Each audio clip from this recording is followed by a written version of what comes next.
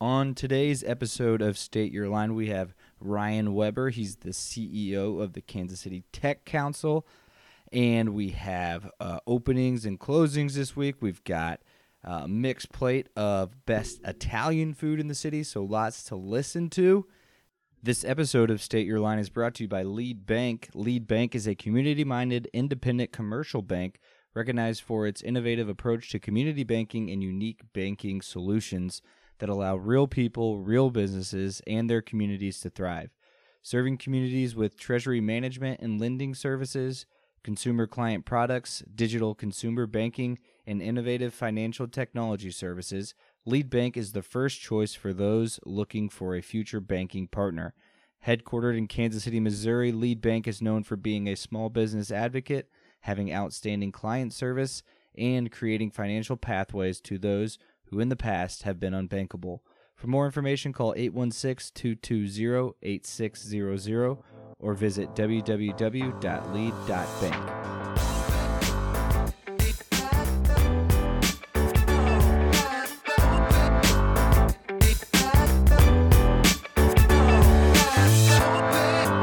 Welcome into State Your Line, a podcast for Kansas Cityans by Kansas Cityans. We are the Ritz Brothers. Today is October 20th, and it's another Monday Night Football game, which means another live, or like we're going to record another live reaction, basically, and put that in as we've become accustomed to all year because we're just a Monday night playing team. I hate Monday Night Football. I hate Monday afternoon football. I would be so excited for this game if it were not the Chiefs playing it. We're getting Joe Buck and Troy Aikman. Okay, yeah, that does something for me. That changes it a little bit. That makes me a little more excited. But okay, let me stop. Let me start over. I am extremely thankful that the NFL is doing whatever they can to make these games happen. I am extremely thankful that the NFL is not just saying, oh, let's cancel the game because of COVID. I am grateful that the NFL is making it work under the circumstances. However, I've had it with, I've talked about my problems getting hyped. That should be like the next men's health group. Yeah. Are you having problems getting hyped up? Chiefs fans, are you having problems? Are hype videos just not doing it for you? So I'm kind of just over these Monday night games from a fan's perspective. I wanted a game so bad yesterday. All I wanted to do was watch Chiefs yesterday, but we'll watch it. Thank you, NFL, for making it happen. I wish it wasn't a 4:00 in the afternoon on a Monday game, but I'm glad I get to watch football. And I'm glad I get to watch the Chiefs. I think it's going to be a good game. Yeah, I mean, it's 2:00 for me on a Monday. That's weird. That's really definitely weird. Having trouble getting hyped up. You should have just taken the day off so that you could pretend it's a Sunday. Mm-hmm. Yeah, and started drinking early in the morning sure. just to make get some chili. Yeah. Well, it's like 85 degrees out today, so that sounds like a bad choice. But we are going to go ahead and put in our reaction here. Any bold predictions or thoughts on the game before we it's not a must win. Time travel? It's not a must win, but it is I'll be nervous if we look like we have against the Chargers and the Patriots and I guess the Raiders, the defense against the Raiders. The offense was fine against the Raiders, I guess, but it's not a must win, and I still think we can win the Super Bowl if we lose this game, but I'll be a little nervous for sure. I'll be a little, I won't like it. Yeah, I think it's a statement game. I think statement game. I think the players. I mean, the way the media reacts to one loss in the NFL is just hilarious. Like all the talking heads this morning were questioning if like Baker Mayfield's the guy and if they should bench him. Like that was the talk. Yeah. Which after like riding the Browns hype train for 5 weeks. Yeah. The first 5 weeks. So it's just funny, and everyone long. wanted to jump off the Chiefs, and so I'm sure they're ready to prove, that they're ready. And that's how we spin zoned it last week. So we said that they'd be coming ready to play. So here we'll time travel and go post Monday night reaction. All right, welcome into the Chiefs pregame, postgame show for State Your Line.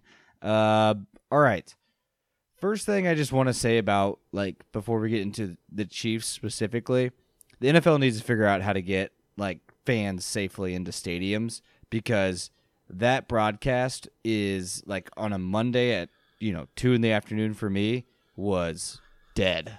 Really? No energy at all. Oh, There's no crowd noise. No, there was. I thought it was very minimal, and you can hear some, some light boos and stuff like that. But when you're just playing in Buffalo and there's no one in this, I think it just takes away from the broadcast more than I expected. I need the crowd noise to be louder or something. Trick me. I didn't know you wanted everyone to get infected with COVID, Kevin. That's a strong stance. Yeah. That's exactly what I said. So, but yeah, okay. Anyways, Chiefs with the W, all about the ground game. Danny, it had to be one of your favorite games to watch, seeing how big of a game the running backs had in this one. Because we have you on air before this talking about how running backs don't matter, and then all the running backs did was completely dominate and control the game. Well, if every running back did it, then if every running back dominated and controlled the game, then running backs clearly don't matter. Thank you for making my point, Kevin. But I absolutely hated this game. I'm bad. I'm mad. I'm in a bad mood right now because of how little I enjoyed that game. A lot of reasons to be frustrated about that game. Obviously, we won, but the reason why I'm not in a great mood, we still didn't look great. We didn't look like our 2018 or 2019 self. Mahomes still, it's 6 games now, and he still looks like he has happy feet a little bit. He still looks unsure in the pocket. He either wants to leave the pocket and run, or leave the pocket and throw. He doesn't want to throw from the pocket, and I don't like that for the next. That concerns me about the next 15 years of our franchise. Our defense was frustrated. We don't have a pass rush. We cannot get to the quarterback without blitzing, and I think Frank Clark, for being as vocal as he is, and being as trash talky as he is, and being as we're coming back with it. One Super Bowl is not enough. For being the leader that he is, he needs to play better, because Taco Charlton is getting more pressures than Frank Clark, and Taco Charlton's making league minimum, who we picked up for free, and we didn't give up a first-round pick for him, or 2 first-round picks, whatever we gave up for Frank Clark. So that's frustrating, and I'm not a blame the ref guy, but every call that could have been 50-50 went against the Chiefs, and it was really frustrating, especially in the first half. Some of the calls going against the Chiefs that were pretty close and took away some big plays for us. So didn't love that. Special teams was frustrating.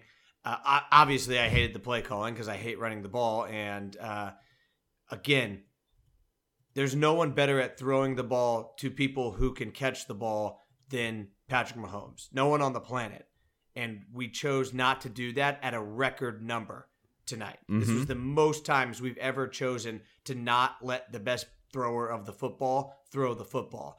And so that is obviously going to frustrate me. So I didn't enjoy the game at all. I'm still pissed off, even though we won, because I think the Titans kind of exposed the Bills as not being that good, and Josh Allen threw for 122 yards, and it's not that great. So that's how I feel. Didn't love it. It's a win. Fine, move on. But there's been too many all right, it's a win, move on, forget about it. We won the game, move on. We didn't look good, but we won ugly, move on. That's just too much of that, and that's unsustainable. That leaves too much to luck. That leaves too much to chance. And when you win ugly, you don't take the game into your own hands, and you leave too much up in the air. And I don't like winning games that way. Yeah, it is frustrating, but at the same time, you can look at this team and you can say this team hasn't even come close to playing its best football on offense yet, and we're 5-1. That's what we think. That's what I believe. I believe that too, but we haven't showed that in 6 games. We haven't showed the potential the offense that we used to have. I mean, 6 games in, that's almost half a season, and we haven't shown the offense. So, I mean, I know we won. I know we're 5-1. I know we're a top 3 team in the NFL, and every power rankings list is going to have us 1, 2, or 3. But we want to win the Super Bowl, and that, I don't know, that's frustrating. Yeah, certainly would like to see the team start to trend upwards. It seems a little bit flat as far as how we've been playing. But again, I don't think we played our best yet, so still more to come. Mahomes dropped a sneaky little no-look in there, too. That was sweet. Because I was getting sick and tired of all the if Mahomes would have done this, then it would be on ESPN. It's so annoying. It's like, well, sorry, but Sam Darnold is losing by 30 points, and it's a meaningless throw. Like, it's not a huge throw in the biggest game of the week. Like, so too bad. Like, I don't know what to tell you. Like, that was a sweet throw, but when your team sucks and they're down by 30, those highlights don't get played. Like, it's just what happens. So it was nice for him to add another one, and people are going to be like, oh, look, now that's all ESPN is going to talk about. The no-look throw. I like the new-look offensive line. Yes. So, I mean, Mahomes, I thought, bailed on a lot of clean pockets, but again, there were clean pockets there. And damn, that was a motivated group who was just mashing people. And you think of Buffalo as a physical team, and we just completely destroyed them up front on offense. Yeah. So found big a lot holes, of big holes for those running backs to run through. And you saw that's why they're so valuable, like Darrell Williams. Running through that giant hole and scoring the touchdown. So, hats off to the offensive line tonight. Yeah, I can't believe I've gone through a list. Did I last week? Did I put Dan Sorensen on my hate list because he is he's number 2 on the hate list right now behind Ben Neiman, and he had the pick at the end. The game was already over. That pick took our. It wasn't over until he picked that. That pick took our win probability from 99.5 to 99.9. So the game was already over. That pick didn't matter. Dan Sorensen played bad up until that point. So don't forget that Dan Sorensen is bad. But Demarcus Robinson caught every pass he was asked to catch today. So good for him. Pringle, I want him more. So yeah, I'm just frustrated. Pringle, and kind of in a bad mood. What a freaking effort by Pringle on that 37-yard catch he had. He was running a hitch on the backside of the play. So many wide receivers just give up on that because they know the ball's not coming to them. But he ran a hard hitch route and then right into scramble drill, and it paid off. So hats off to Byron Pringle, a.k.a. Hingle McCringleberry, with a great play. So that's all I've got. Again, I need a better environment. I think these that's part stadiums of it. I think your watching environment are contributing to my hype. What did we call it? Hype. My lack of hype syndrome, whatever you want to call it. My hype disorder. Hype disorder, HD. Plus, your watching environment isn't great either. Yeah. Watching by myself. Watching by yourself or just with one other person, that hurts the hype. Because I watched it with a couple other people, and so I didn't notice. We were chatting in between plays and just screaming at each other, and I was being a miserable person as usual. But yeah, I think your own watch environment doesn't help. Yeah, I've got a hype disorder. You need fake. I need help. They're pumping in fake crowd noise into the stadium. You need fake chatter in your speakers in the room you're watching it in. Yeah. Do you want to Zoom for the next game? Yeah, I'll just Zoom. Yeah. Yeah, let's just Zoom for the next game. We'll get all of our friends on a Zoom for the game. That'll be so fun. Yeah. Oh my gosh. That'll be great. I think everyone would love that. Yeah, it'd be great. It would be great. All right, so Chiefs 5-1, on to the next one. Who's our next opponent? The Broncos. If we don't win by 42, then in Denver. All right.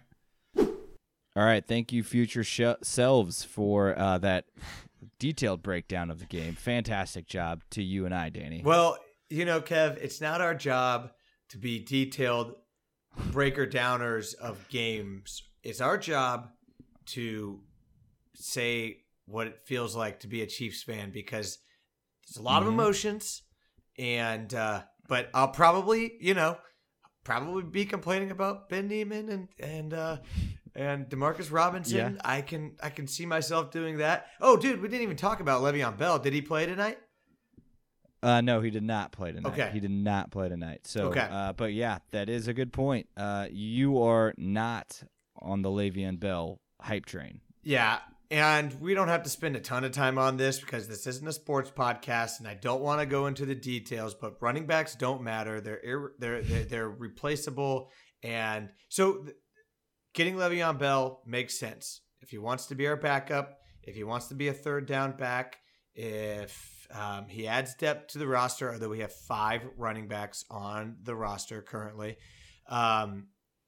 Sure, but there's a lot of running backs. But running backs don't matter, and running backs don't make teams better. Running backs don't make teams better.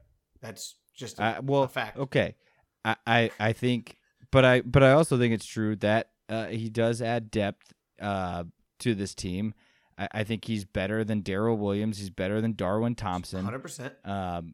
So I mean, I get having a better backup running back isn't going to elevate the team to a whole new place, but it adds depth at a place where I think we needed it after Damian Williams opted out. So we get another 26 plugged in there, sure, and I'm excited for it. So let's see. If he, Terrell Suggs made a good impact. If he makes a bigger impact than Terrell Suggs last year, then count it as a win.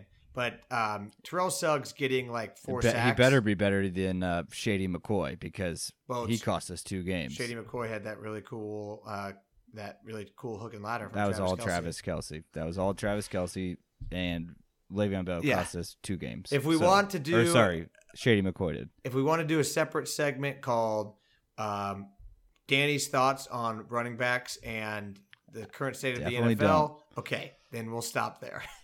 Definitely don't. All right. Okay, so let's go ahead and move into some openings and closings. A lot of openings this week. The one I want to kick it off with, the one I'm most excited about, we got Joe Vito's opening up in Waldo. I believe it just opened Joe Vito's opened up last week. Very excited. Heard that they're just like, are even having trouble keeping everything in stock. Things are flying off the shelf there.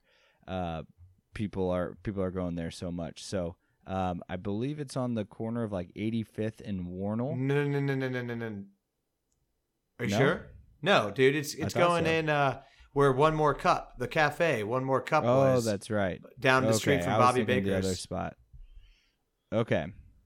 Yeah, so it's going in. I guess it's in a strip mall out in South Kansas City, and so it's going in where One More Cup was in Waldo. So like right across from the Classic Cup.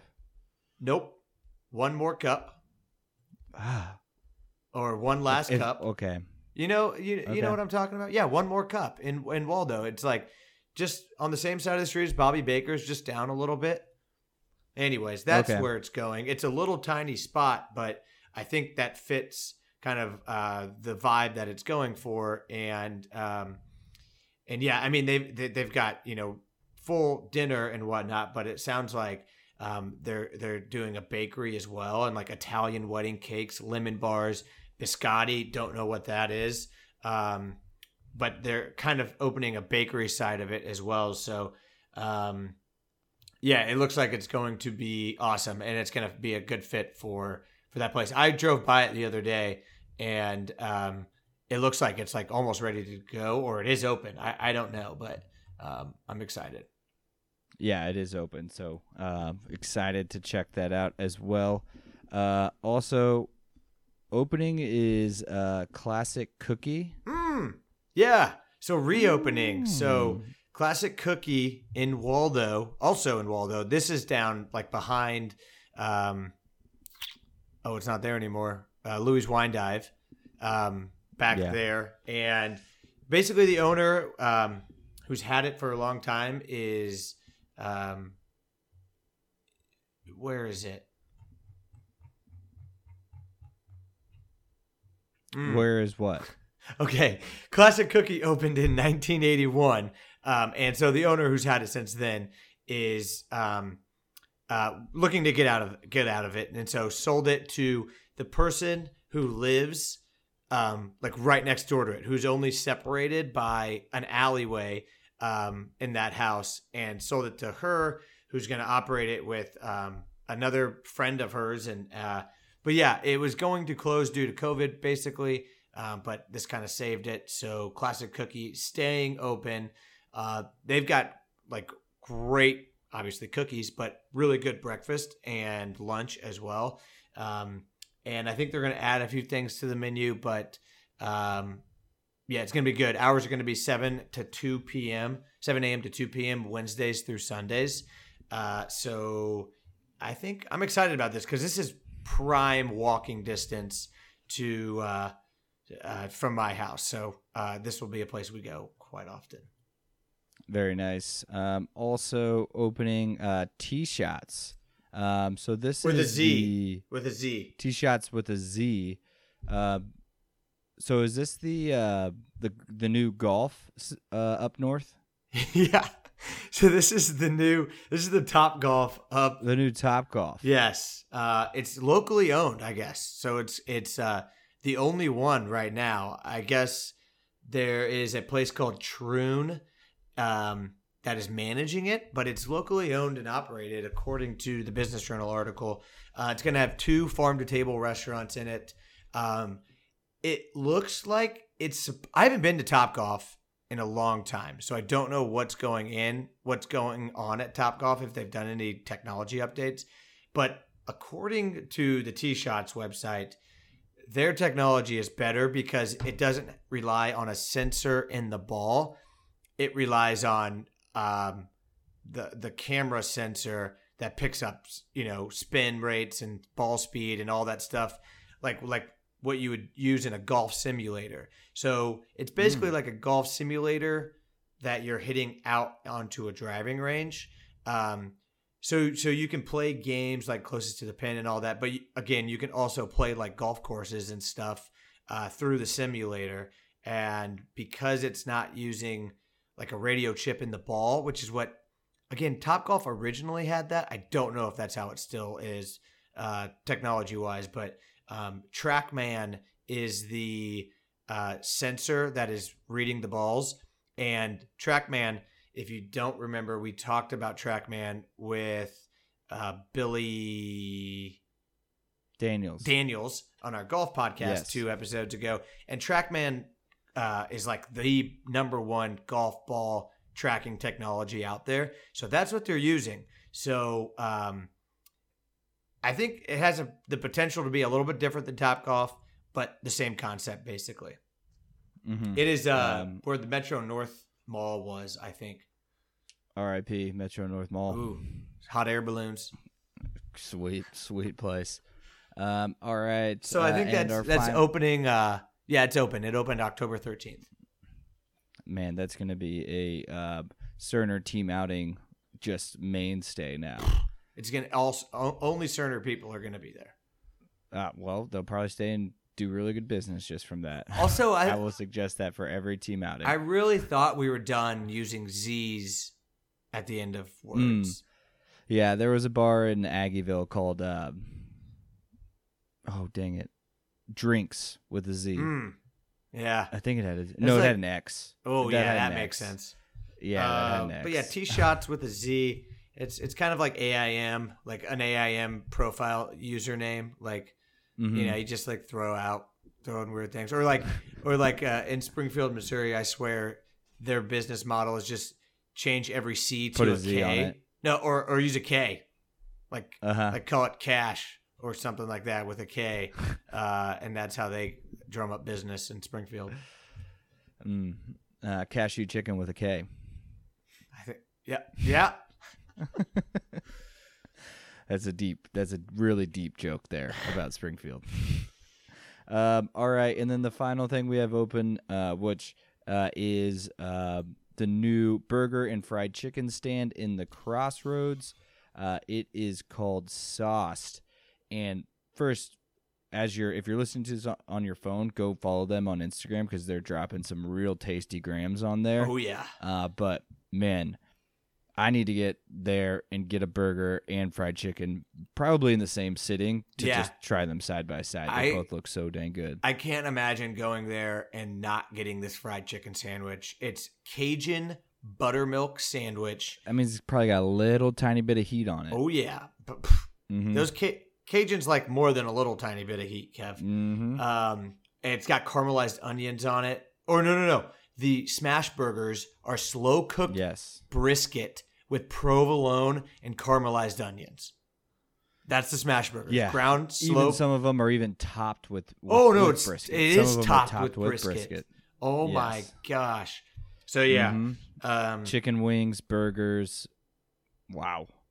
Yeah, and it's described as a. So this is outdoors.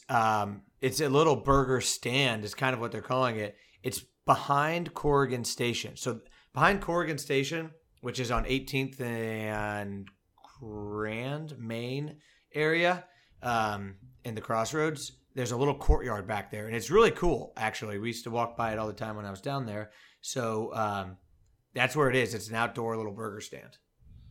All right. That sounds delicious. I'm so in for that. All right. So that's it for openings this week. Closings. Let's stay restaurants first here. Because this one's sad to see the Rieger closing its doors. We don't know if it's permanent yet. But Andy Rieger announced this. We've had him on the podcast before. So sad to see that having to close its doors here. Yeah, this is really frustrating for sure. It's, Howard Hanna, who's the main chef there and also part owner. He is a guy who just loves Kansas City, and they opened up during COVID at the very beginning. They opened up as basically a community kitchen where anyone could come and get meals, especially industry and restaurant workers who were laid off. Could come and get food, and anyone could come and get food there from their community kitchen. And so they just wanted to help Kansas City. I'm going to hold out hope that something will be done and somehow this can be saved, because this is one of those that it's just it's really sad to see, and it's upsetting and it's frustrating that we can't figure the federal government can't find a way to help small businesses and people like this survive.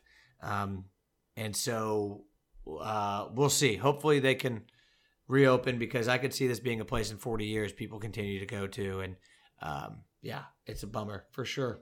For sure, a bummer. Yeah, I know, especially a company that worked so hard to help feed people during the pandemic, to then not be able to keep its doors open. Reminds us how shitty this all is. All right, another more bad news. Let's just pile it on. The Border War KU-MU basketball game not happening this year, right? Yeah. Bill Self is just a huge wimp and doesn't want to play Mizzou this year. I don't know. I've seen conspiracy theories that Bill Self invented COVID just so he wouldn't have to play Mizzou this year. I'm not confirming or denying that, and I'm not even asking the question. I'm just asking the question that other people have asked. Did Bill Self invent COVID so that he didn't have to play Mizzou this year? Other people are asking that question. I'm not, because I am a respected journalist. But are we talking about the Tigers that finished 12th in the SEC last year? He was very scared of playing those Tigers? Well, that's right. Yes, Kevin, that's right. That's what other people are asking. I'm not asking it. People are just asking it. Yes. Okay. So, all right. Not me. Yeah, the 15 and 16 Mizzou Tigers from last year, very, very intimidating. Had Bill Self really shaking in his boots, I'm sure. I am sure. Yeah. So anyways, it's going to resume in 2021 at the T-Mobile Center. It's going to be 6 years is what the deal is signed up for now. 6 years. I think a couple at home, a couple away, and then Sprint Center, and then maybe actually down in Wichita. I think they're thinking about playing one of the games. But yeah, Bill Self, afraid to play the Mizzou Tigers. No, there's no other explanation. Absolutely no other explanation. So those are our, I mean, anytime the border war is not happening, that's a bummer, because it's always fun to see and a great event for Kansas City. And so even as a K-State fan, I root for that game to happen. All right, let's see. Let's move into a little what we try this week. All right, this week, Danny, I saw you on the gram. I saw you getting real basic. Tell me about how basic you got at the Lewisburg Cider Mill this weekend. Not as basic as I wanted to get. I'll say I agree. The wind had other plans for our basicness. It was so windy, and everything is just gravel out there, gravel parking lot, gravel everywhere. And so it was a bit difficult to get super basic. And it was just like, when it's really windy and you're standing outside and you're just annoyed because it's just so loud nonstop, like the wind blowing in your ears, and all you want is silence. And like you get in your car at the end and you're just like, oh my gosh, this is such a relief, the silence. So the wind put a bit of a hampering on our basicness. But tell me about the basic things. Tell me about the cider. Tell me about the donuts. Yeah, so got some cider, got some donuts. I'll say this: they could charge more for it. Like I got 3 donuts and 2 hot cups of cider. And it was like $7. Oh wow! Yeah, so I was like, I would expect like stadium pricing. Yeah, you can charge $4 for each of these things of cider, $1 a cookie, and that's $11, or $1 a donut. That's $11 plus tax right there. I would have easily handed that over. So 1, reasonable prices. 2, the staff out there are some of the friendliest people on the planet. Everywhere you go, if you're inside at the general store, if you're outside getting cider. People are just beyond friendly. But yeah, we took some pictures on like a covered wagon with pumpkins and hay. And I got, little James, our little baby, dressed up in a cute little fall outfit. Cause it's fall, y'all. And it's fall, y'all. Did his outfit say that somewhere? It did not. I don't have that. I need it's fall y'all basic, or at least something in the basic font that is everywhere. But if you have kids, it's better to go out there. As adults, with babies, because I went with another couple friends who also have a 1-month-old baby. With babies, not much to do other than take pics by the cider mill. But with little kids, there's like carnival-esque rides and stuff like that. But just really windy, and so the wind put kind of put a downer on the basicness. But we managed. Yeah, we managed. This is what we try, not personal pine tars. Okay, Thank you, Kevin. Get over the wind. Thanks. All right. What I tried this week, another California Kev adventure. We got chickens, 5 little baby chicks. We got 5 little baby chicks that I'm helping take care of now. They are they're like just up the stairs for me. So we got 5 chickens. So I had to learn all about different chicken breeds as we were picking them out. We got a Brahmin, we got a Black Star, we got a blue Moran. Wow. Something. An Easter egger. What do we eat at the grocery store? I don't know. Okay. Probably none of those. I need to know. Probably none of those. Did you ever see that Portlandia skit where they want to know the name of the chicken? Yeah. And then they get lost down like join a cult that's led by Jason Sudeikis. Yeah, it's a good one. But yeah, we got those breeds. They all look different. They all lay different kind of eggs. The Brahmin's my favorite. He's very chill, or she's very chill. She's got hairy feet. Also, I named one of the chickens Peanut after the Peanut, thinking she might grow some big. Whoa. I don't know. I thought it was like kind of a cute nickname for a chicken. It is a cute nickname for a chicken. Yeah. I mean, it's better than like naming it B-Dubs or something like that. Yeah, it's just called Peanut. But lots of maintenance. They poop like crazy, so you got to clean their poop out a lot. Have you ever played the game Shit Chicken Shit? The drinking game? No. Okay, so it's like you put chickens in a basically a cardboard box, and you draw a grid on the bottom of the cardboard box, and you take bets on squares and where the chicken's gonna shit, and you just chant shit chicken shit chicken shit until the chicken shits, and if he shits in your square or something like that, then you drink or you give out drinks and stuff like that. My Springfield friends taught me that. Okay, I might have to play that because they're at the perfect age where they're like small and they just poop a lot. Yeah. And so this is good. So that I learned, and then what was I going to say about these little chickens? I got it. Yeah, but lots of TLC, lots of maintenance, a lot of care. Didn't know it would be so much. I think I want. Hopefully, you think I could get a chicken coop in the 64113 area code? You think they had them in the 64112. The plaza where I was. Is that Waldo or is that Waldo's like 64114? 64114. My neighbor had chicken, so and he even had a rooster. Whoa! So yeah. Did he wake you up in the morning? Mm-hmm. Yeah, sure did. Cool. Yeah, and then it stopped waking us up. So rooster might have been food at one point. I don't know. Okay. So, anyways, though, very fun. Got a chicken coop. We got to let them grow for a couple months before they make it full transition to outside. Oh, what I learned, the term pecking order. Yes. That's from chickens. Got it. That's from chickens. It makes They're sense. literally pecking each other. Okay. To establish who the alpha is. That's pecking order. Ooh, I assumed it meant like first to the seeds. So like if you put a pile of seeds in the coop, they run, and like whoever's there first is first in the pecking order because they peck at the seed. Yeah. And they peck at each other. Oh. And they're establishing who's the alpha. Is that guy kind of scary? Consultant. No, it's not like aggressive. It's just like pecking at each other. Is the chicken coop as nice to chickens as your house is to humans? Yeah, this is like these chickens are going to be staying in the Ritz-Carlton. Okay, chicken coops. That's what I was. Looks wondering. Beautiful. Got a nice tin roof.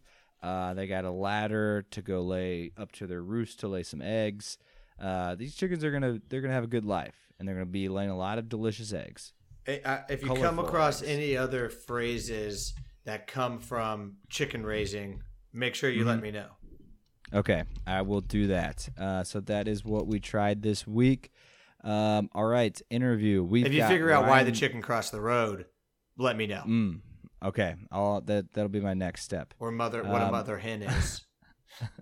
Ryan Weber joins us this week. He's the CEO of Kansas City, the KC Tech Council. So we got into a lot of things with Ryan. We got into what does the technology economy look like in Kansas City. We talked about futuristic things that we wanted to see out of technology. We talked Hyperloop in Kansas City. Hyperloop. So if you want the latest on the Hyperloop, this is your interview. Here he is, Ryan Weber. All right, today we are joined by Ryan Weber. He's the CEO of the Kansas City Tech Council. So Ryan, I guess Danny and I, we know what the Tech Council is and what it does, of course. What would you say it does, kind of like your elevator pitch to Kansas Cityans about truly like the mission of the Kansas City Tech Council?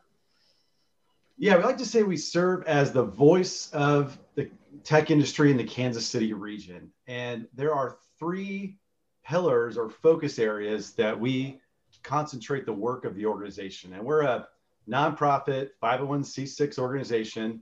I always say, I'm not a lobbyist. We're not a registered lobbying organization, but policy advocacy is one of those 3 areas. We can talk about that more later. And then workforce development is another key thing because there are so many tech companies that are hiring right now. There's just not enough people with those skills. And we produce monthly reports that are free to the community in regards to what are those occupations called, what skill sets are needed, what certifications are needed, and what companies are hiring.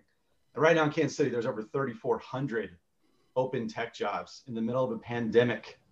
There's such huge demand for these skills. And the median wage is 54% higher than those who don't work in tech. So they pay exceptionally well. And then the third bucket is what we call industry access. So there's about 160 companies that fund our organization. We are funded almost solely by the tech industry and those companies. And we listen to them very closely. And we are lucky to have a C-level relationship with nearly all of them. And the importance of that relationship is that we're hearing from those at the top about what are the needs of their company, what are their needs of the industry, but also we're able to educate them about what's going on in Kansas City and keeping them engaged in this community. So those three buckets of policy advocacy, workforce development, and industry access are the three concentrated areas. But then we're also, like I said, the voice of the industry. And what that means is that we're sharing the feedback from these companies to elected officials, to the media, and really representing the industry whenever we can at a local, national, and sometimes global level.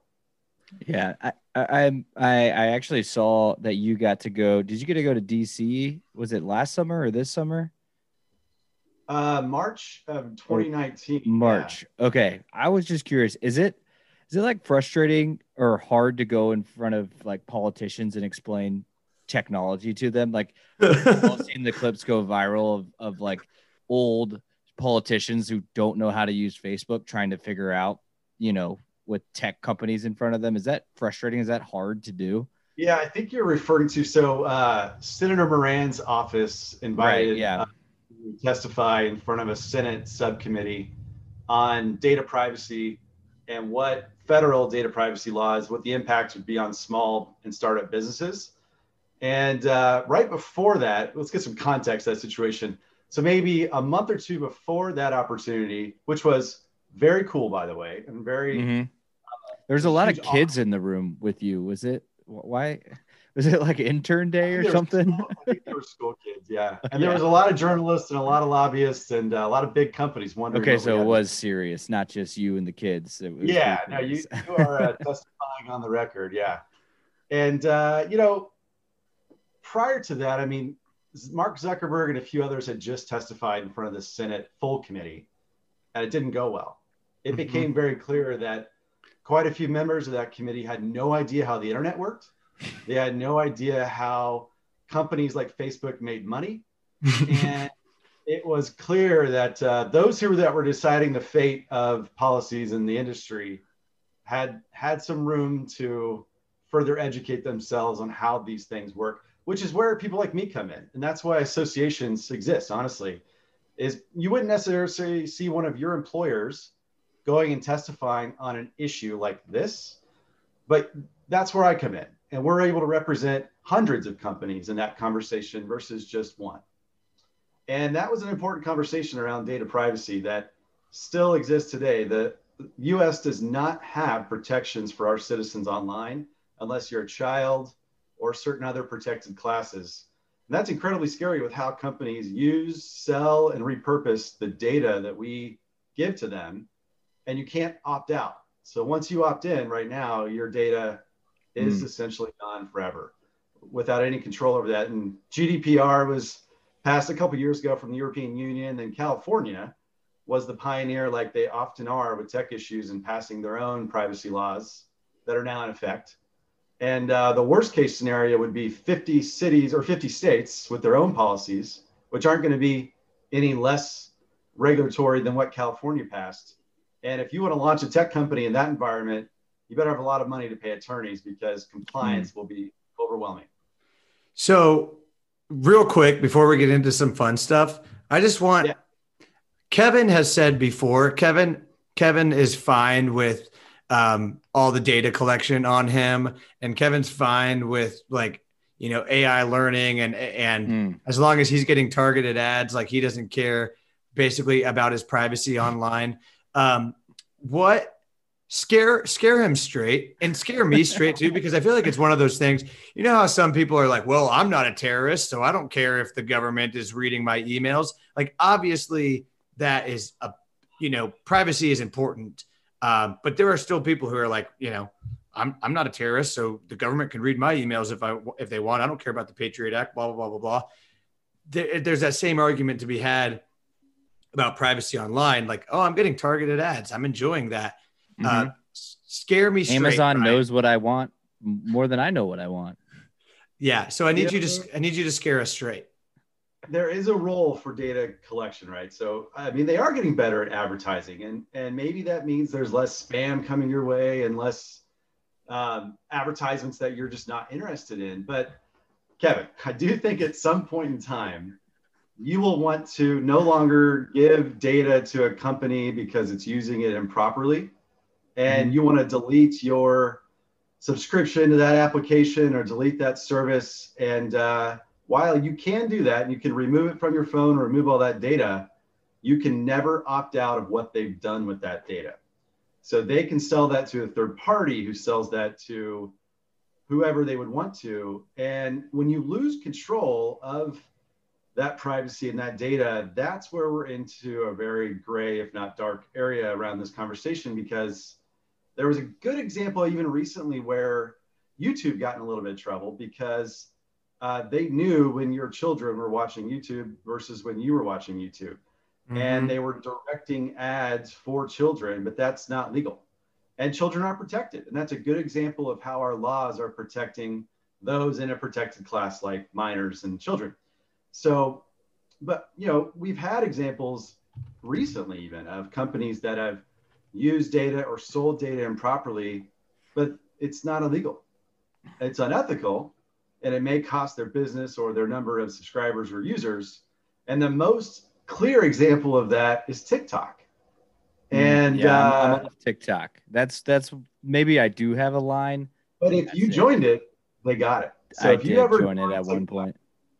Yeah. I don't think I ever made an account. I downloaded the app, but I never made an account, I don't think. Well, you opted in if you downloaded it. So they got dang it. They got your they got me. They got everything they need to know what they need to know about you. And the scary thing about TikTok is teenagers are one of the largest users of that service. And they have no idea what opting in or data collection would mean, nor probably should they. I mean, let them continue to be innocent and not understand how all that works. But, for parents that don't want their kids on there anymore, it's in some ways too late because so much of that data is now stored overseas, and that's scary. Yeah. Another thing that it reminded me of is anyone out there developing an app that this is just a general question because you're KC Tech Council. Like you said, some of the data collection is good because it does send us relevant ads. However, I need an app that says, I bought that already. You can stop sending me ads. The ads worked. The ads, I'm looking at you, Allbirds. The ads worked. I don't need any more joggers. I bought joggers. Okay. So the ads worked. I bought a pair. I wish there was an app that was like, okay, just move on to the next thing. I've bought this. Now send me something else because I've already bought it. Yeah. In fact, I did notice this the other day. And in fact, it was Allbirds, ironically. Of course. I also bought Allbirds and love them though.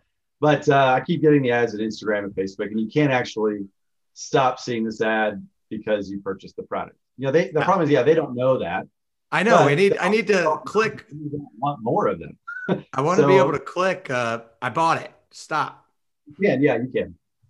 Okay. You can, that's something someone can work on. Yeah. But what they're going to do is log you as someone who's going to need another pair in a couple months. It's not like you're opting out forever. Fine. Wait a few months and then send me Allbirds again.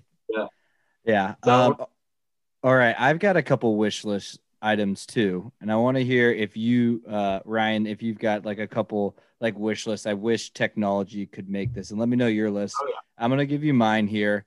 Number one, self-driving cars. I need those. I recently drove across the country. It would have been great to just not have to drive, but be in the car. Yep. That's one. Battery powered big screen TVs. If an iPhone can be on for 8 hours, why can't we just make a huge ice screen? Like why can't a big screen TV just be powered by battery? And that way I could take it tailgating with me and I don't have to buy a generator. I think that should exist and it doesn't.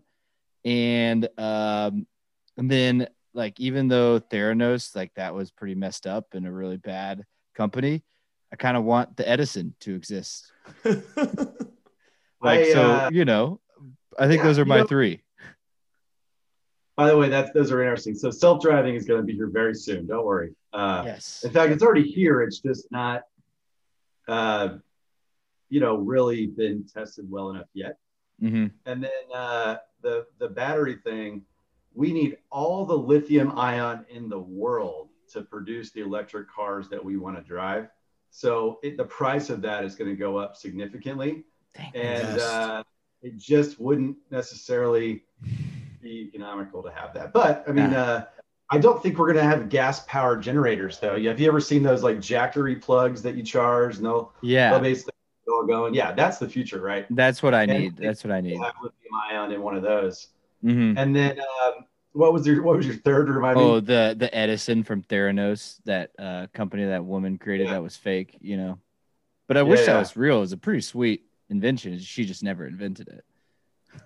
No, but that's very Silicon Valley like, where you've got a bold vision and a plan and a team. Mm-hmm. Gosh darn it, you're going to make it happen. Just don't lie about it along the way. Yeah. And then first get a $50 billion check and then figure out how to build what you said you're going to build.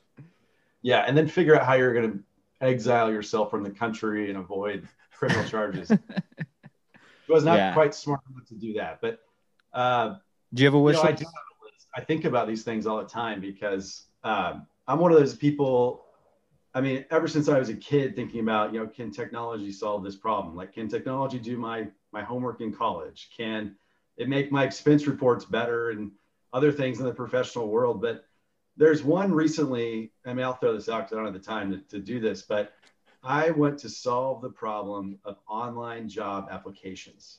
It is limiting companies from finding talent and finding diverse talent, because forcing people to apply online and then setting parameters for who's a candidate and who is not is a misaligned outcome. Constantly, you find people, especially in the tech world, who are developers who have a degree in music or art. It's the same side of your brain, but they don't have a degree in computer science, and they get no interviews, no callbacks until they prove they can code. And then eventually a recruiter finds them and things go the way they're supposed to go. But, if you're a big company, and I mean, we can use Google as an example, when you get 1,500 applications a day, there's just no way you can possibly find, the candidate you're looking for. So they say, okay, we want the top 10% from the top 10%. And that's who we're going to hire because supposedly they're the best. And then what you've seen is just as soon as last year, the leaders of those big tech companies saying, all right, we're no longer going to require a college degree to work here. And hopefully that works its way downstream to the people actually doing the hiring to stop using that as a qualification. So when you apply online and you don't have a degree, but you have a skill, you may still be a candidate if the algorithm doesn't kick you out of the whole cycle itself.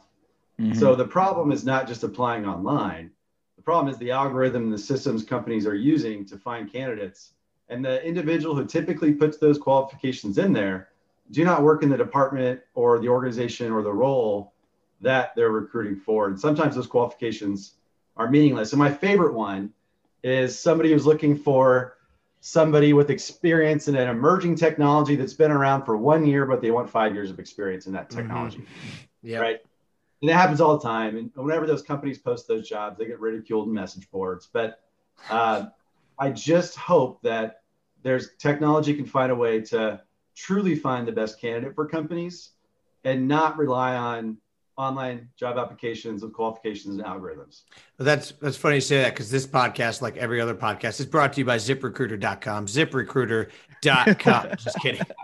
Just kidding. Yeah. But they do sponsor every podcast. And if they want to give us money, we will take it.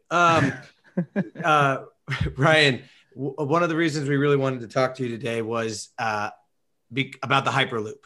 I saw in the Kansas City Business Journal that, I didn't think West Virginia ever beat out Missouri in anything. No, is it Virginia or is it West Virginia? West Virginia, yeah. Okay, yeah, that's even worse. So Missouri did not get the finalist bid for maybe in moonshining, like back in the day, like making. I don't know. Missouri can moonshine. Missouri can moonshine. Yeah, so can West Virginia. But West Virginia was the finalist for the Virgin Hyperloop, or to continue working with Virgin, or it's all very confusing. Where do we stand with one, Virgin Hyperloop, two, Hyperloops in general, and three, what are the next steps? What's happening now that decision was made, I think like 4 or 5 days ago, about West Virginia? Yeah, and I do want to start by saying I'm actually happy for the folks in West Virginia. This was a really competitive process, and it took a lot of time and effort. It was clear that we were up against some serious competition, and there were probably 4 sites that had made it to a final round, and we were the runner-up. And let me tell you, I'm not like a competitive person in sports or life, but when it comes to projects like this, I'm hyper competitive. And pun intended. Yeah, that was a tough loss. And I was as surprised as the world was that they chose West Virginia, but we shouldn't be, because the people who led that project were very influential, very wealthy. And that includes the former CEO and chairman of Cisco, John Chambers, who also is friends with the chairman of Virgin Hyperloop, Richard Branson. And his venture fund was going to throw down some money. I guarantee the taxpayers in West Virginia are throwing down some money. But when I heard, like all of you, that it was West Virginia, I was surprised and a little bit shocked. But then you see the people on the stage, and the senator from West Virginia was from day one committed to making that project happen. So they had leadership, they had money, they had influence in Washington. We had those things too. So I don't want Kansas Cityans to think that was not part of our strategy. We checked those boxes as well. And what came down to their final decision from the leaders over there was money. And that West Virginia was willing to commit a lot of funding up front today. We were too. I just don't know how much and from whom those resources are coming from, but we'll learn more about that later. But we're not out of it by any means. So the Hyperloop Certification Center was what was announced a couple weeks ago. That's going to be a site where this technology is tested, but also proven that it's safe. It's not really a revenue generating location. Yeah. So there's not going to be a lot of money to be made with that. Now, if it would have landed in Kansas City, certainly there would be an economic benefit from that entire industry consolidating in the middle of the country, in a place that already excels in transportation and logistics. It would have been great. But we also knew that we could have been mile zero for a commercial Hyperloop route, which would accelerate our standing in the transportation and logistics world of cargo and people. And doing that from the middle of the country out would have been it will be a smarter play than what the trains did back in the 1800s. They tried to go from the coasts and meet in the middle and went bankrupt trying to do it.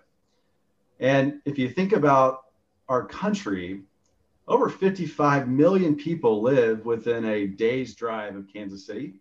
Major cities like Chicago, Minneapolis, and then you go east to St. Louis, Indianapolis. And then you go south, you can go to Nashville, Oklahoma City, Dallas, Denver. I mean, we are so strategically located, which is why covered wagons stopped here. It's why we have huge amount of trains that come through here. And that's why we're one of only 6 cities that has 4 major interstate highways that run through it. So we will absolutely be part of the future of transportation. I believe Hyperloop will be real. And I think the announcement last week or 2 weeks ago proves the company is deciding where it's going to happen first. And anyone that's watching this, I want you to know that we'll be damn sure to make sure that Kansas City is one of those first places. And it'll be a huge boon to our economy, but mostly because it plays to the strengths of our region already. We're not out there trying to recruit the next Facebook or Twitter or Google. We probably can't support the growth of a company like that. What we can do are find companies that are using technology to accelerate industries that are already flourishing here and continue to grow those clusters. Mm-hmm. Yeah, honestly, like that, losing out to West Virginia on the East Coast, like you're a K-State guy. It felt like when K-State football would continually get passed over for BCS games because of my perceived East Coast bias of ESPN. And that's what it felt like, oh, we lost out to an East Coast city, and it hurt and reminded me of that from K-State for some reason. But so Ryan, the thing that was announced in West Virginia is the Hyperloop Certification Center, right? That was what is announced, and that's just a place that's going to be like 15 miles, I think I saw, of basically track where any company can come, any Hyperloop company, Virgin or I think Hyperloop One, all of the other companies can come and test and certify that it's safe, like you said. That's what's being built in West Virginia. You mentioned other companies. I don't know that that's necessarily true. Okay. So this may just be a certification center for Virgin Hyperloop. Okay. And that may open the door for a federal certification center. If you think about other industries like air travel, cars, rail, there's certification centers all over the country for that. Okay. And there's not necessarily just one location where all of those vehicles are certified. So I don't know what the future holds for like SpaceX Hyperloop, Hyperloop TV, or Heart Technologies. There's more than just one company, and they are catching up to Virgin Hyperloop very quickly, and they know that, which is why they're starting to make decisions and investments and locations and all. I want Kansas City to build something basically exactly like the Sprint Center, where it just but the whole thing moves and just like those pods just come in and then it turns real quick and shoots the pod out the other way. But like, I want it to be like a big Hyperloop hub, and it's just like exactly like the Sprint Center, just boom, and just shooting pods out across the whole country. What do you think about that idea? Too far from what it's going to be like. It'll be about that same size. The thing about Hyperloop that's so different than like high-speed rail, and I could talk about this all day. I love geeking out on this. This has been something that I've been leading from a Kansas City standpoint for years because I love finding these emerging technologies that play to our strengths. And then I'm also an incredibly curious person, so I'll just dive in, right? I want to know everything about it. Who are the players? What's the technology? All that.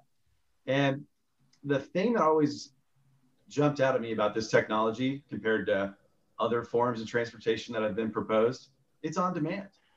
If you want to go somewhere, you just go.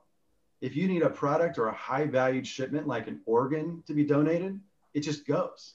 It doesn't wait for weather, pilots. It doesn't wait for the next train or the next plane or truck. Trucks can only drive for 10 hours at a time. If they're a mile from their distribution center, they have to stop. It's a huge problem in how we ship things across this country. Yeah, that what Danny described reminded me of like an old mail room, putting like mail in and then shooting it up to another room. Pneumatic. It's not quite like that, by the way, but similar thought process. Yeah. So like kind of, I mean, I'm sure you've spent time thinking about this, and we've all seen the Kansas City to St. Louis model in 30 minutes. Would you see it expanding to like other cities and kind of how would you branch out from Kansas City if you were able to build a Hyperloop system? Everywhere there's a highway. Yeah. Yes. And I say that briefly. I mean, St. Louis is the project that, there was three of us that kind of built the Missouri Hyperloop Coalition. We got lawmakers engaged. We got companies engaged. We were the first to complete a feasibility study with Black & Veatch and Olson, both Kansas City companies who led that first ever statewide feasibility study. What that study proved was the line that we drew down I-70 is feasible. You can build this technology and infrastructure along existing highways. That is also a differentiator from high-speed rail. I want to be honest, that is never going to happen in this country. You'd have to acquire so much land and right-of-way, and it still doesn't solve the problem of on-demand travel. It's still impacted by weather, still impacted by fuel prices, and it's unpredictable. Unlike the system I'm talking about, which is not that much, well, it's not more expensive, and it creates so much more opportunity for moving people and goods. But it's new. It hasn't happened yet. You haven't seen it or experienced it, unlike in a train. If you've been to other countries and taken high-speed rail or taken a train system or gone to the East Coast in America and used that infrastructure, it's great, but it can be better. And that's what Hyperloop is proposing to be. You talked about KC playing a role in this Hyperloop system. What else would you say is like KC's reputation outside of Hyperloop? KC's reputation as a tech community in the United States. I mean, I'm sure you talk to other tech councils from other municipalities. I know you're just named the chair of the Tech Councils of North America. What is Kansas City's reputation, I guess? What's our calling card when it comes to our tech community? Yeah, maybe a different word that I'll use is perception, because in the tech world, perception is a driver of all reality. And if you can create a perception that your community is flourishing with tech companies, opportunities to work in the industry, pipelines for people to learn those skills and become workers in that industry, and also the companies, the products, and the people that work in that, your perception as a Midwestern tech hub becomes real. And I think that's what's happening right now. Our stock is rising. Our awareness across the industry is there. And yeah, I do have a great opportunity with that role with being chair of Tech now, or the Tech Council of North America, to understand what's going on everywhere else across the continent and constantly thinking about ways to differentiate. But we're very lucky. Our perception is not bad. Mm-hmm. It needs to grow. There are places where perception is bad, and I'm not going to name them, but they haven't done things to change that perception very well about what it costs to live in those places, the diversity of the workforce, the culture of those companies, and that perception can be a negative thing as well. We don't have that. That's good to hear, because honestly, sometimes I'm insecure about Missouri and the perception that Kansas City gets as being a cow town, and maybe where Kevin's at right now in Palo Alto and other coastal cities. I'm out here changing it. Yeah. Thank you, Kev. One person at a time. But that's exciting to hear. And it's a bit surprising that because Missouri does a little bit as a whole kind of have a bad perception of being, a little bit, backwoods and whatnot. So I'm honestly encouraged to hear that KC has avoided that, and the perception of Kansas City is strong. I'm sure a lot of that has to do with the hard work you guys do at KC Tech Council. That's not why I brought it up, but I'm just surprised to hear that, I guess. And whenever I have a chance to speak in our community or in other places across the country, and I talk about our tech industry in this region, there are 102,000 people that have tech occupations in this region. I'm talking about the MSA. So just Kansas City, both states. There's 4,400 employers, and the median wage is just over $70,000 a year. And from an economic standpoint, the tech industry contributes almost $12 billion to our economy locally. We are a tech hub. We're not competing with these cities. I don't want to be compared to them. You're not going to hear me describe Kansas City as the Silicon Prairie. As a marketer, like, those things drive me crazy. You don't ever want to compare yourself to somewhere or something else. Agreed. We are Kansas City. We've got a great brand. I see you've got the Heartland flag in your background. Even the branding of KC is something that other cities would love to have, right? Like, I keep seeing people talk about Austin as ATX. I got to think about, like, where is that? And then, or Pittsburgh as PDG or something like that. It's just LA is the only other one that I would listen to have anything like it. Yeah. So from DFW annoys me too. Right.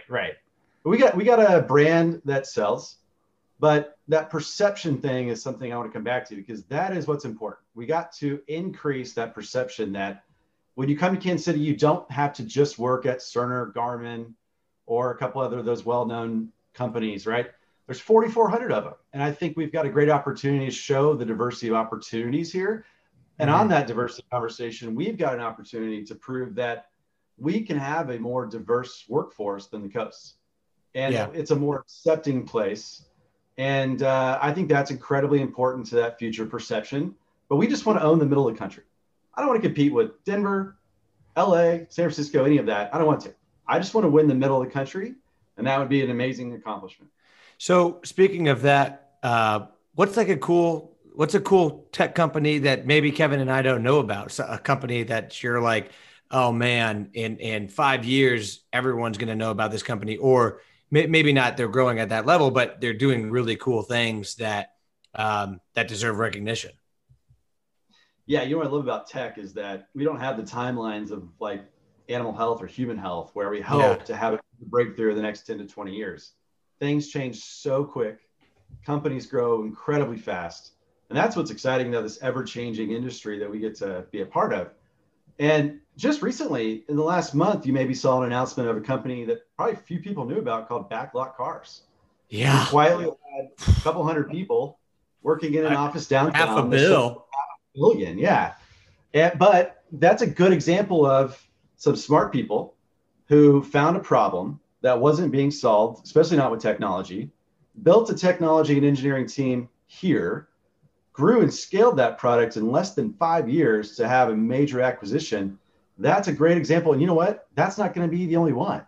There are probably, and I can name several more, including Payit, which is solving problems of how governments collect fees and interact with their citizens. And that's local and global now.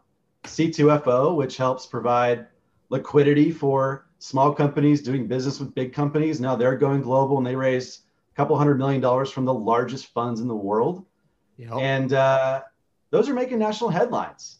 But again, these are companies that found a problem and are solving it with technology, unlike the next app. No offense to your friends in Palo Alto, Kevin, but those aren't things I get excited about. Hype and, when I go visit Silicon Valley and go into some of these bigger tech companies, I see there's 300 of the world's best engineers trying to figure out how to get better filters to a camera. No, we got to do, I think we're focused on solving real business problems here. Backlot cars, folks. Yeah. And I think what you're seeing is like the rest of the business world is starting to value that technology. And, 10 years ago, they were valuing whoever could get the most users to whatever stupid app you built. And you don't see that as much anymore. Mm-hmm. So I think the landscape is changing in our favor. Yeah. And then you've talked about, when you've talked about Hyperloop, it being one of these emerging technologies that plays to our strengths here in Kansas City. Are there any other types of technology that kind of play to our strengths here in Kansas City? I mean, you've described how transportation, how we're such a great hub for that. Does Kansas City have any other strengths that, technologies look for?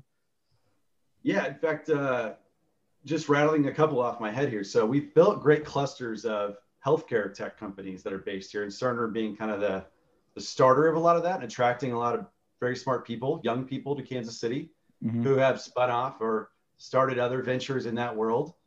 We've also seen that with agriculture as well, because we are still very agriculture-based states. That's still the largest probably economy in both Kansas and Missouri. But it's data that's driving further profits for farmers and ranchers, because they're now getting sensors in the field that's telling them in real time about water and pH levels, when to harvest, when to plant, what crops are likely to be the most profitable. And now that there's likely a younger generation in charge of those farms, that's driving the future of those industries as well. We also have a lot of cybersecurity companies here because, we've had Sprint, now T-Mobile, Garmin, H&R Block, Cerner. These are some of the largest data collectors and storage of that data. And so cybersecurity is incredibly important. In fact, the FBI has an office here that solely focuses on cyber theft and cybersecurity. And the Federal Reserve Bank system, the Kansas City location, is the IT and security hub of the entire Federal Reserve system. So those are just a few that come to mind. I'm sure I'm missing some, and I apologize to others if I am. They're like, wait, you didn't talk about that one. But these are some of the ones that tend to bubble up. And fintech is obviously another one of those. There's a lot of fintech companies here. In fact, I believe now the second largest stock exchange in the world was BATS, which stands for Better Alternative. Yeah, good. Yes, you know BATS. And now it's Cboe. And that's based in Lenexa, Kansas. Now there's only 30 customers on that platform, but it's one of the largest stock markets. All right. All digital. Okay. So I guess, with KC Tech Council, you guys do a lot of community outreach and different events, activities. Do you guys have anything coming up that maybe someone who was maybe nervous to get involved with tech could maybe learn more about tech in Kansas City? Do you guys put on events or anything like that? Yeah, and absolutely. If you go to kctechcouncil.com, you can subscribe to our newsletter, and we send out a weekly newsletter that just has 3 things. It's called the Threekly, and we try to keep it very short and sweet. I don't like reading newsletters. I know others don't as well, so we keep it very short and sweet. And we also will send you monthly workforce reports so you can know who's hiring and all the other stuff I mentioned. And then we do have a couple upcoming things because I know a lot of people have been impacted by this pandemic. We know when we see those job reports, how many people, but also disproportionate in certain communities. And that's been something really terrifying that, mothers, minorities, women, they've been some of the most impacted by what's happened during this pandemic. And when I see that there's 3,400 tech jobs, we want to solve this problem. And we have made a big investment in an apprenticeship program that we will announce and give more information out here very soon. But that is a model that has worked since the beginning of time, where you learn a skill that pays well, you learn from someone who's done it before, and you become successful at that. It will work in the tech industry. These companies are so new that they really haven't leveraged those programs. Luckily, the federal government continues to invest heavily in them. And we have found funding sources. We have found national partners to help us be successful in this. And essentially what an apprenticeship offers is classroom training with on-the-job experience and training. And that mixture is probably what a lot of college students currently have and probably hope that we had. But it clearly works. And after 1 year or 2 years, depending on the occupation you select, the median wage can be upwards of $65,000 starting. So for someone who's like a barista making 30 to 35, who may not even have a job right now, that math is very easy to do. You can double your salary, and you don't have to just sit in front of a computer and code all day in the tech industry. There's so many different occupations and opportunities that they're really endless, but those are skills that are highly employable and they pay very well. All right, Ryan, thank you so much for your time. And we really appreciate you coming on and joining us. Yeah, thanks guys. Thanks for the opportunity. All right, thanks to Ryan for joining us this week. Something different, but a really fun interview. And I thought, trying to go after the topic of technology is very broad, but Ryan did an awesome job of making it relative to Kansas City. And I was very interested by everything he had to say. Yeah. And Hyperloop. Sweet. I love the idea of Hyperloop. It gets me jacked. But yeah, I'm I hope we have him on at least like every 6 months for a quick update on what's going on in Kansas City. I wish I think he needed to scare you straight a little bit more on the dangers of I'm accepting cookies left and right. On the dangers of accepting cookies. But but yeah, I'm not. Yeah, I mean, I'm still accepting cookies as well. But someone solve the I already bought this. Scared straight. I already bought this button on Instagram ads.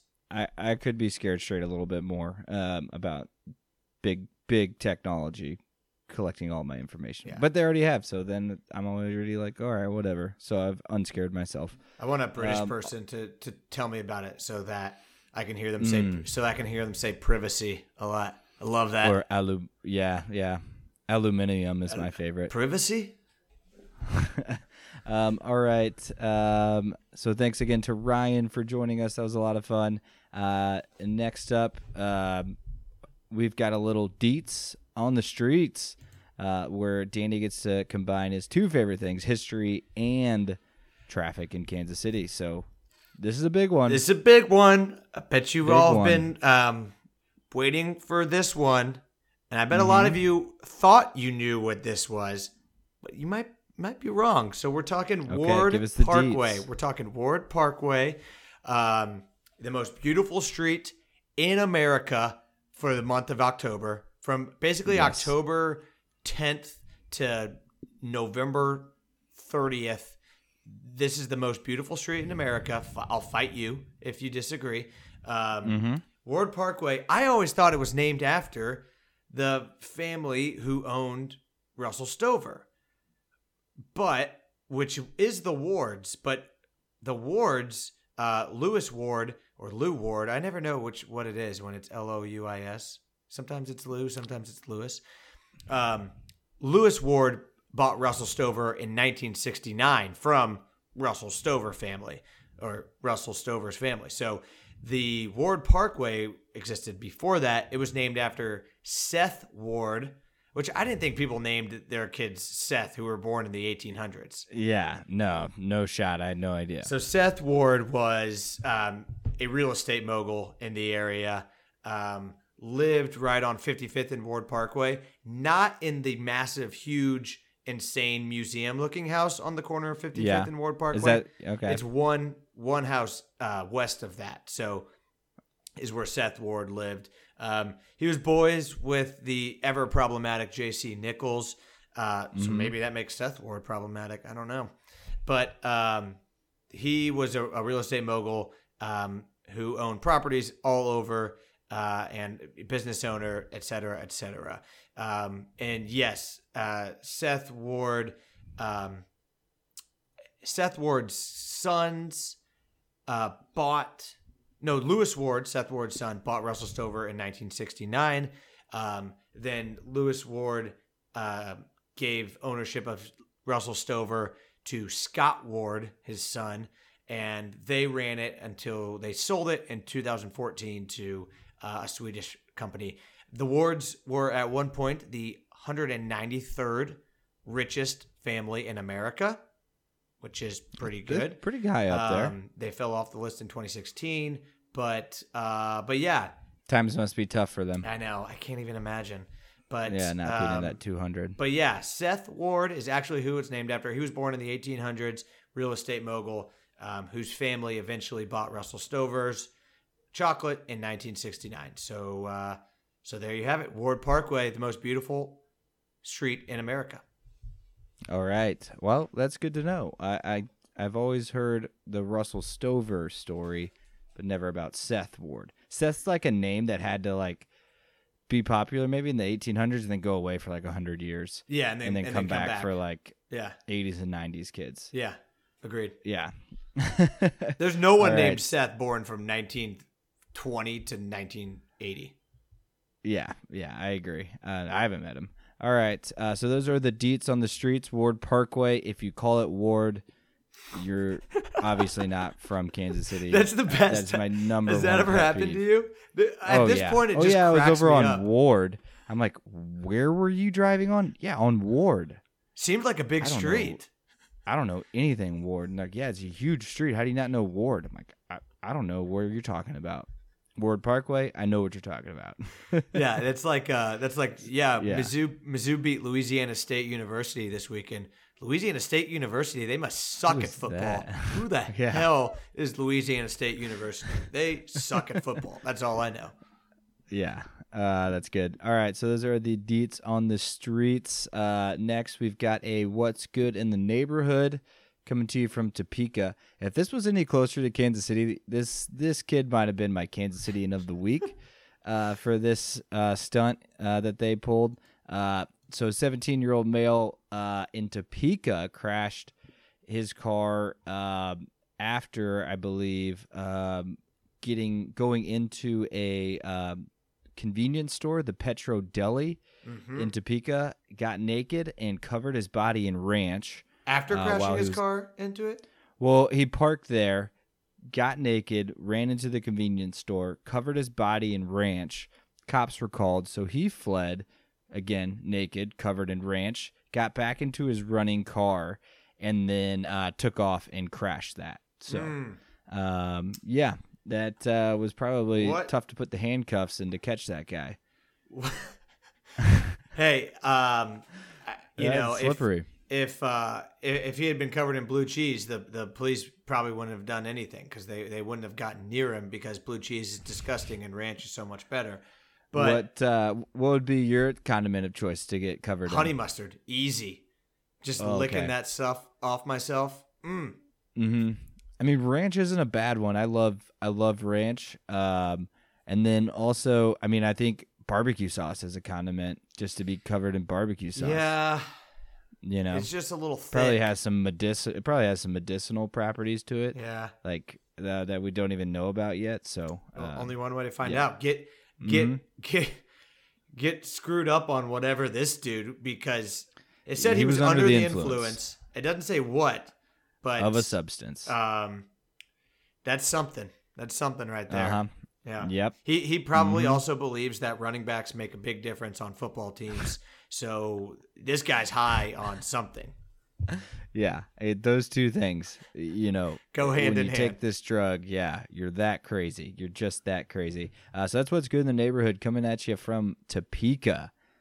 Okay, and next up we have our mixed plate this week. Jovito's got me hungry and thinking about Italian food, so I thought, why not a delicious little mixed plate of Italian food. Italian food is very like fall wintry too, like heavy red sauce and red wine. Mm-hmm. Yeah, a good red wine in this in the weather you're having in Kansas City. That's peak. True. Yes. You missing fall yet, Kev? You missing fall? I get it at night. The temperature really cools down. I had to wear a sweater out by the pool last night, so I got a little bit of a taste of it. It's that desert environment. Yeah. All right, 77 episodes, so that means you get the first pick for Italian food. Yeah, you know what What's it gonna is. be? I'm going the this is like picking I don't know. Who's the obvious? Who's not? This is like picking LeBron James number one. It's Garozzo's. I'm going with Garozzo's as my meat number one for mixed plate of Italian food. They pull it off every time. And you can go with a group of 18 people. You can go on a private date, and it will still be awesome. And they always pull it off. It's always good. Again, you can obviously get the spadini, but I'm a big fan of gnocchi, and they have good gnocchi because it's something I can't make at home and I can't get anywhere else. And my mom makes really good spadini low-key. I'd like her spadini more than Garozzo's. Shout out Kath Ritz. But everything about Garozzo's, the history, the ambiance. The birthplace of chicken spadini. Hey, it's Mike Garozzo. I like it all. All right, you have to do the rest of your you know what I mixed plate don't like? in a Mike Garozzo voice. Yeah. Antipasta. Yeah, I don't know what it is. I don't like it. Idea. I don't like it at all. I'm too I intimidated avoid that to section order it. on the menu. That section on the menu. It's just cold Italian food. I think literally they should just call it cold Italian food. Yeah, if you have an opinion that you don't like it, then people will think you know what it is. So that's a safe one. That's a safe one. Mm-hmm. All right, my meat number one here. Man, I don't know which one I want to go number one. I'm scared you're gonna steal one from me, but I'm gonna go with Il Centro as my meat number one in the South Plaza. I've had their spadini. They have a great and then I've had their Alfredo as well, which is delicious. Appetizer, I did like a goat cheese appetizer on garlic bread. Mm-hmm. Absolutely phenomenal, and a great spot to go out to eat as well. So great ambiance, Il Centro, fantastic. All right, I'm going my meat number two. I'm going Ragazza in Westport. Yeah. It is good. Again, the lasagna fantastic, coming out great in the spot. skillet. The lasagna is so good. A great pork chop as well. And in a really good spot. Again, you can get in and out on a pretty, if you're looking for a date spot, you can get in and out relatively cheap at Ragazza. And I like the new restaurant. It's fun to sit at the bar there. You know what's fun? Go sit at the bar, drink a martini, feel classy, and then sit down for your dinner. That is classy. That is very classy. All right. I'm going to go with my meat number 2 here. Also staying in Westport. I'm going to go with Cupini's. Yeah. Cupini's is a great spot. You can see them making that pasta fresh every day. You can even buy some of that fresh pasta from them. I'm a sucker for their lasagna. It has so many layers, that lasagna. I mean, it's incredible. My main man, Guy Fieri's been there. You know, I don't know if you know Guy Fieri. He is the saint of Flavortown, that Guy Fieri there. Patron saint. And he's been there. He gives it, he says it's out of bounds good. So no way, he said that? Yeah, dude. He told you exactly what was in the food he was eating and then said it was really good. No way. So Cupini's, great spot. Great tiramisu as well for dessert. A lot of great specials. Sometimes you buy a bottle of wine, you get a free tiramisu. So tiramisu. Tiramisu. They got to have that on the menu. All right. All right. Side number 1.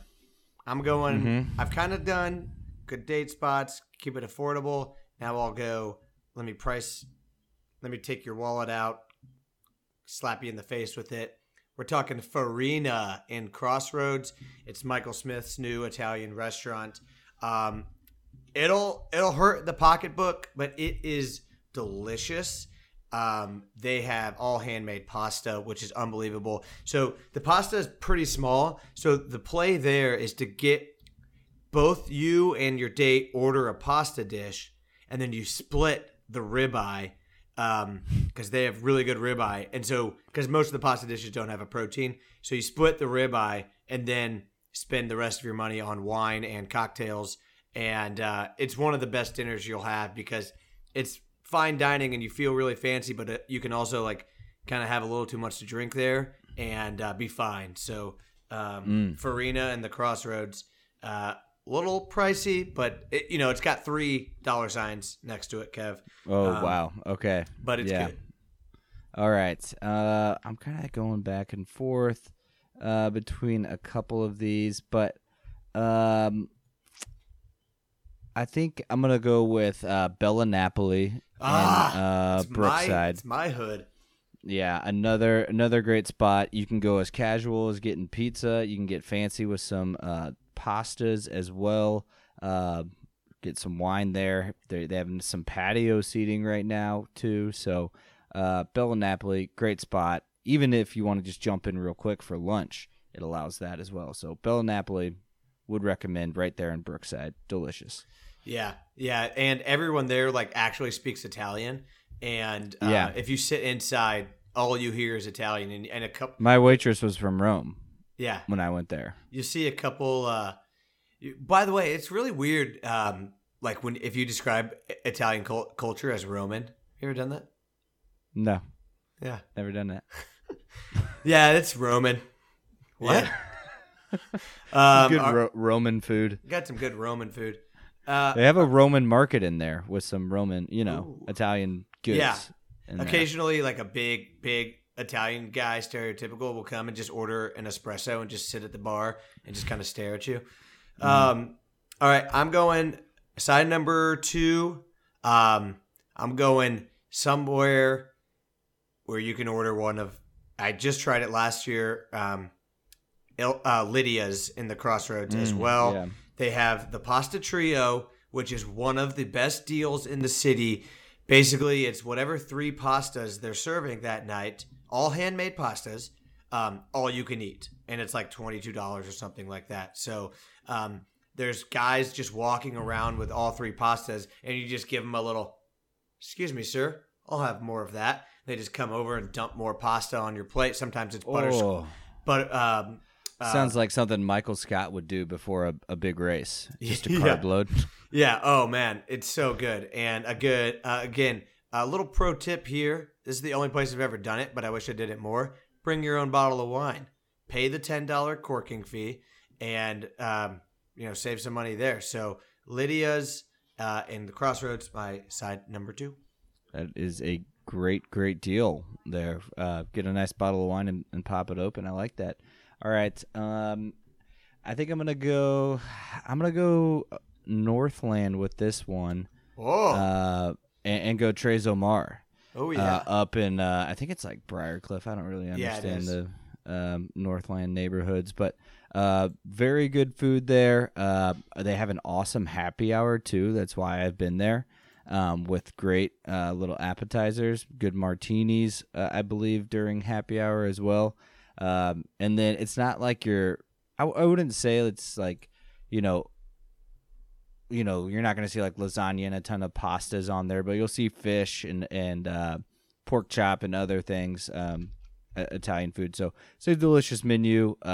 Would recommend it if you're up in the Northland. Tres Omar. Nice. What'd you leave off? Well, I thought about just going pizza because that is Italian, that's not but fun. Il Lazzarone I think would have been legit enough. Yeah, that's okay. For that. North in Leawood is actually really good. It's like classified as Northern Italian. I thought it was Norte. I think it's just North. Also, Lazia. I haven't been there yet, but it's on my list of places to try. That's in Crossroads Hotel. And then Plate is also a place in Brookside close to me that I haven't been to yet, but I really want to try. Yeah. You stole my other ones. Minsky's also was on mine. I didn't know it if doesn't I could count that. Anthony's downtown is pretty old school. Yeah. Very, very old school place. Yeah, and then I had this on there too.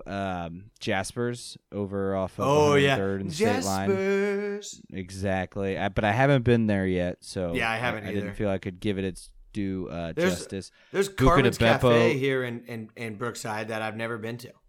Oh, Buca de Beppo? Yeah, classy. There's one right down that street from me out here in California. Pretty sweet. Gotta get it. And then De Bronx was on there too. Great lasagna. Good lasagna. So I thought Italian. All right, that is our show this week. Thank you for listening. Be sure to follow us on social media at State Your Line. Check us out on stateyourline.com. We'll see you around, Kansas City.